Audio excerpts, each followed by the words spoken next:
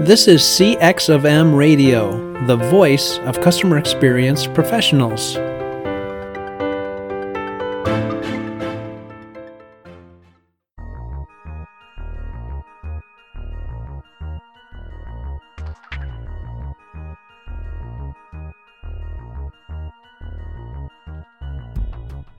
Hello, everyone, and welcome to another World of UX podcast. This is your host, Darren Hood. Thanks for joining me again on today, and a warm welcome, as always, to those of you who are tapping into the podcast for the first time. The World of UX is about talking about any and everything that's related to the discipline of user experience, whether it's the work, whether it's the career path, whether it's transitioning into UX, education, you name it, we are going to cover it. So I'm really thankful. I'm very appreciative for the opportunity to be able to speak to you. Glad again that you're able to join us and hope that you will find something useful and beneficial wherever you are in your UX journey. We're currently talking about the topic, so you want to be a UXer, where we're spending time talking about what it takes to be a UX professional, what type of work we do, presenting information to help you to look at yourself in a very objective manner and ask yourself, am I really cut for this position? Is it really for me? I see people all the time who look at the output. They look at the deliverable that a UX person brings to the table and presents to the team, and they'll say, wow, I'm really interested in that, and all they do is look at what we produce. They have no idea how we produced it. So if you're interested in the output, but you're not interested in the work, and even worse yet, you don't know really what the work entails, then you really don't know. Now, anybody under the sound of my voice, you have every right to pursue any field you want, but whether it's medical, whether it's sales, whether it's something associated with an MBA degree and what you could use an MBA degree for, whether it's biology, whether it's something related to project management, it really doesn't matter what a person is going after from the perspective of career pursuits and aspirations and things of that nature. If you are looking to get into a discipline and you don't know what it takes to operate in that discipline, if you don't know what type of work people do in that discipline, and you just arbitrarily say that you want to do it, that's not really the way to approach it. So this is not really just a UX thing. A lot of the things that I'm talking about right now are applicable no matter what the discipline is. So I'm a UXer, so I talk about user experience, and I'm trying to present things associated with personality traits. I'm trying to present things associated with the work that we do. And I'm currently talking about different methods and methodologies, and I've got a very long list to address on tonight. So we're going to dive in pretty quickly here. We spent last week, by way of very brief recap, talking about some foundational elements associated with research that people are not aware of. A lot of people say that they're interested in being a researcher, but are you sure? A lot of people will see someone say, and a lot of UX practitioners are doing this incorrectly, they'll see a person come in and just ask someone, which button do you like? Which design do you like? Do you like the red button or the blue button? Do you like this design or that design? Okay, I'm done. I did research. No. No, when that happens, somebody did not do research. And so we're talking about the 4 aspects of research, 4 foundational elements. And then tonight, I'm going to run really quickly through a list of different research methods and methodologies. So to recap the 4 from last week, you have quantitative research, which really tells you what somebody is doing or how they feel about something. And it's always bound in numbers, hence quantitative, quantity, the numbers. What are the numbers? What are the quantities associated with a particular sentiment or something of that nature? It's just reduced to numbers. The issue with quantitative research is that it tells you what somebody did, but it doesn't tell you why. Enter qualitative research. Qualitative research tells you the why. That's where you get the quality answer. You look at the very granular components. The things that are not available to you in quantitative research at all are available through qualitative research. We also talked about two other aspects of research and all the different methods. They're either quantitative or they're qualitative, but they're also either formative, research that is done to help form opinions and directions and strategies, or it's summative, something that's done more so at the end, which is used to derive summary associated data that is related to the design of the work that you are doing. So again, quantitative, qualitative, formative, summative. One of these four. And if something is qualitative, it's going to be either formative or summative. If something is quantitative, it's going to be formative or summative. And we also talked about mixed methods, where you are combining quantitative and qualitative. So it's important to be aware of all of these things. And again, that's what we covered last week, and we went over it really quickly, and we're doing it today quickly again because we have a really, really long list here. So we want to make sure that we are bringing these things to your attention once again, especially for those who missed on last week. So that's it. Now let's cut through a quick list. Let's look at a list of things that we do. And even before we get into that, I want to talk about a framework for research. And everything that I'm going to talk about after this even fits into these buckets. There's a framework that was created. It's called AEIOU. And this is an organizational framework is the way that it's explained. A really fantastic book I'm going to refer you to now about research. A book called Universal Methods of Design, 100 Ways to Research Complex Problems. A really long, that's not even the whole title, really long title. But the thing about this is that this book presents 100 methods, methodologies, and some of them are actually more deliverable or analysis oriented. We can call them all activities. That'd probably be a good way to group them all together. But this book lists 100 different types of research activities that you could engage in from a design perspective. So a lot of people, again, the person said, do you like the red button or the green button? That's not research, and you will not find that anywhere in this book. But this book talks about AEIOU. Again, it presents it as an organizational framework for research. That's exactly the way it's referred to in the book. And AEIOU, it's an acronym. It stands for activities, environments, interactions, objects, and users. And so, again, it's a framework. When you're doing research, everything that you do, it's going to fall into one or more of these categories. Activities are focused on what types of things users do. Environments focus on where the users are doing what they're doing, because you have to take that into consideration with your data analysis and synthesis.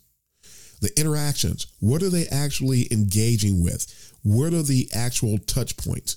At what point do they engage with your system, your solution, things of that nature? You need to be aware of all of those things as well. Take that into consideration with your research, with the way, again, that you process the data. What are the objects? What are they using to engage? Not the actual interaction, but what's the form factor? What are they actually using when they're engaging? Is it a phone? Is it a tablet? Is it a computer? Is it a smart refrigerator? What is it? What are they doing? Is it a kiosk? Is it the panel in an elevator? What are they using as an object? If it's an IVR, interactive voice response, are they using a telephone?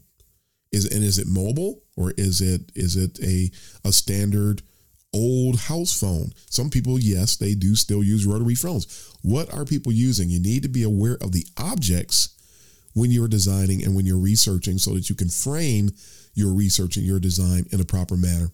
And then last, the U, stands for users. Who are the people associated with the work that you're doing?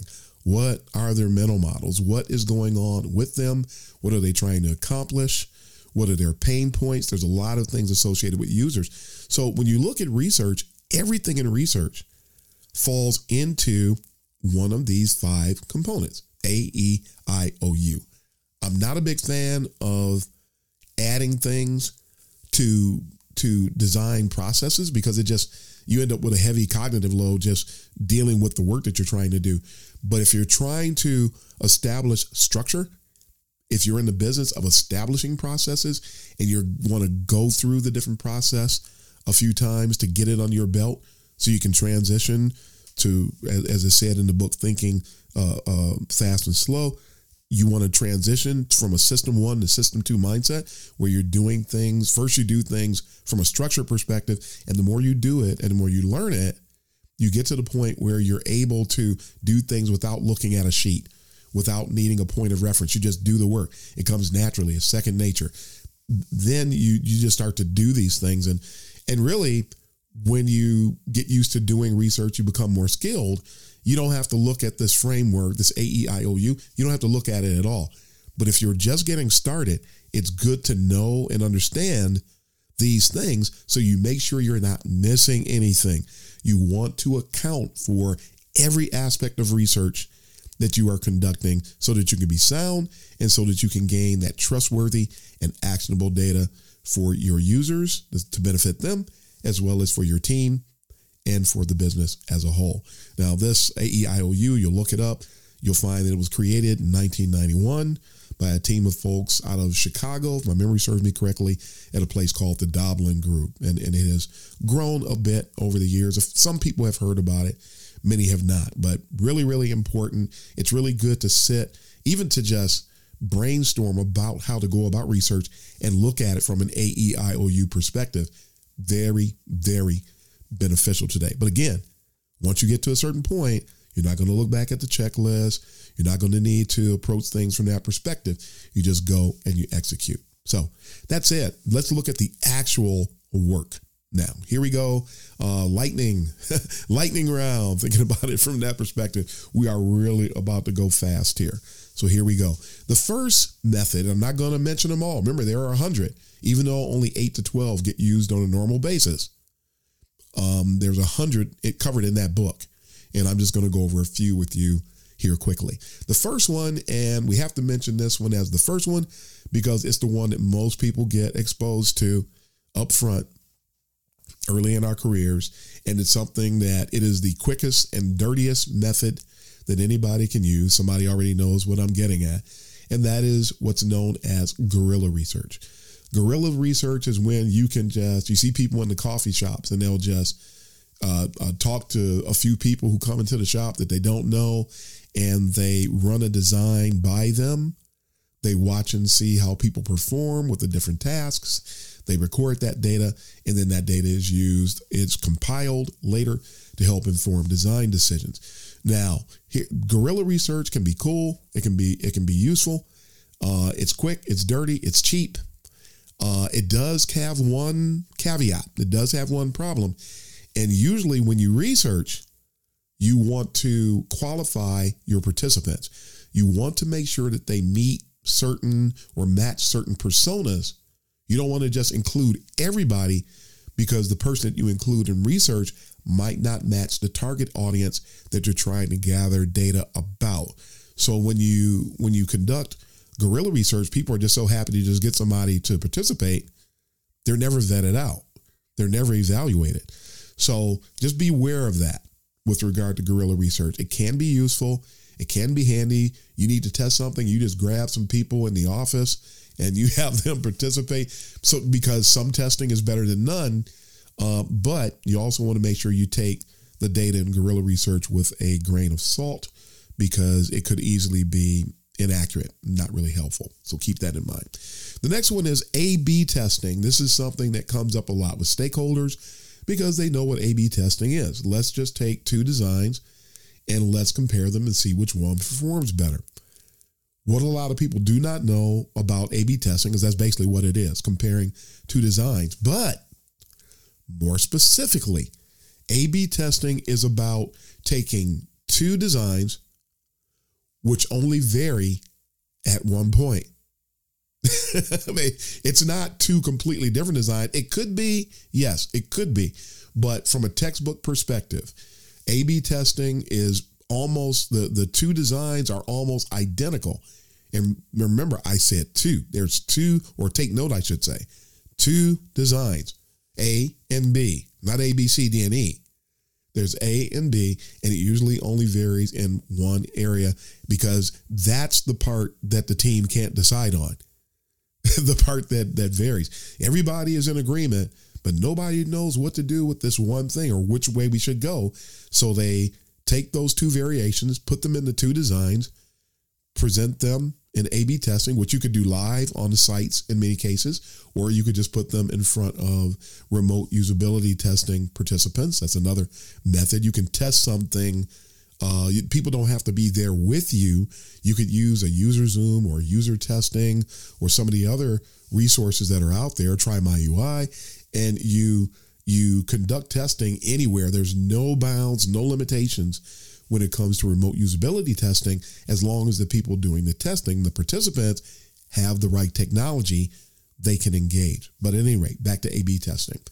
With A/B testing, you present those two variations. You look at your data, which one performs better. Again, the data informs the design, and you go in that direction. Hopefully, everybody doesn't follow data. Don't fool yourself. People can get data that says that we should go with A, and they go with B anyway because of bias and because they just have an affinity and they just want to go in that direction. So don't think that just because you presented the right data that people are going to do what you have advised them to do. We'll tell a story when we go through the research part of another episode. We'll talk about what happened at Snapchat with research, and then TikTok came and took them over. And it was partly due, I guess I'm telling you now. TikTok actually just blew right by Snapchat. And we're on the verge of a Netflix blockbuster scenario because the hippos, the highest paid person's opinion, the hippos in the room wanted to do something based on their bias, and they decided to ignore the data that was provided by the researchers. Yes, UX researchers are valuable, but do not overvalue yourselves. You can be overridden in a heartbeat. So don't get full of yourself today. Do your job, take pride in it, be your absolute best. Don't be married to what it is that you present, and move on, because folks can make you feel really, really small, really, really fast. Now, beyond A/B testing, there's what's called multivariate testing. And in multivariate testing, this is like A/B testing, except you can have 3, 4, 5 different designs, and they can vary at multiple points. So it functions similar to A/B testing. However, in the case of multivariate testing, you have all these different aspects, and maybe there's several points that the team can't decide on. So you put 3, 4, 5 designs out there, and you subject them to testing, and you look at what the data says, and hopefully you will go in that direction. So big difference on multivariate testing, but please know what real A/B testing is. It usually only varies in one spot. We already talked about remote usability testing. Then we come across what is one of my absolute favorites, ethnography. The ability or the application of sitting in a user's natural environment, not taking them into a lab, not remote usability testing. You are where they live, where they work, watching them work, and you're just sitting there observing and taking notes. You might engage, but it should be very, very rare. You should just be a fly on the wall, taking notes. You might have to ask a question about clarification if there's something you don't understand that you see, but it's usually you're in the background just taking notes and watching. You're looking at pain points. You're looking at how they flow during the course of the day. You're getting a tremendous understanding for how they operate. This is something that can take place over a matter of days. It could take place over a matter of weeks. But ethnography is a lot of fun. I've been involved with those on multiple occasions. They are very, very informative. They really help support design efforts. They're fantastic. Then you have, in conjunction with that, you have what's called contextual inquiry. It's like ethnography, but you are fully engaged with the users, with the participants in a case such as this. You're still taking a lot of notes. You're still watching them work, but there's a whole lot of engagement, a whole lot of dialogue that's taking place. So ethnography, a lot of fun. Now, these things I mentioned, are you asking yourself, do these sound like things you want to do as a researcher? I heard someone say a week ago that, when I do UX research, I don't know, I don't feel right calling myself a researcher because I'm not really doing anything. Well, then you're not doing UX research because, again, there's 100 different methods. And so if you don't feel like you're a researcher and you're just asking people whether or not they like the red button or the green button, no, you're not doing research. That's a glorified UX position that needs to be modified. And no big deal. Just recognize where you are and grow up. In the last few minutes I've got here, KPI analysis. When you know what your key performance indicators are, you can conduct research to evaluate whether or not you're meeting your KPIs. On one hand, you can observe that over time. And that's a main way and probably the more regular way to conduct KPI related research. But you can also have focal KPI analysis, where you might be looking at KPIs within a certain specific time frame, and maybe you already have that in place, or you might need to do it in a controlled environment and that's what I'm speaking to, more of a controlled environment look at KPIs, where you're getting some of the same data, but you may be looking at it a different way, and that calls for you to bring it into a controlled environment and conduct your research. Biometric research, and this is really our last one for today. Biometric research is where you can actually attach mechanisms to your test participants. And a lot of times people can't tell you that they like something. They can't tell you that they're stimulated by something. So what happens is the devices that you put on the people to measure them from a biometric perspective, it'll let you know if their pupils are dilating. It'll let you know about the way that electricity is being conducted through their skin as they interact. It can measure brain waves, so you can understand what those psychological responses are that maybe they don't know and cannot tell you. A company out there called Tobii, that's TOBII, is one of the leaders in this field. They've really made a lot of the equipment very, very affordable. I highly recommend checking Tobii out, going to their website, getting in touch with them, getting a demo. The ability to bring biometric research into your UX operation is priceless. It will give you access to information that you never would have otherwise. So this is all the research methods I'm going to cover today. Again, does this sound like something you want to do? Are you sure you want to be a UXer? Are you sure you want to be a UX researcher? Just take a good solid look. But folks, that is all the time we have for today. Thanks for joining me again today. Time to sign off. This is Darren Hood, the host of The World of UX. Happy UXing, everybody. Thanks for joining us for this session of CX of M Radio. Be sure to rate, review, and subscribe to the show, and visit cxofm.org for more resources.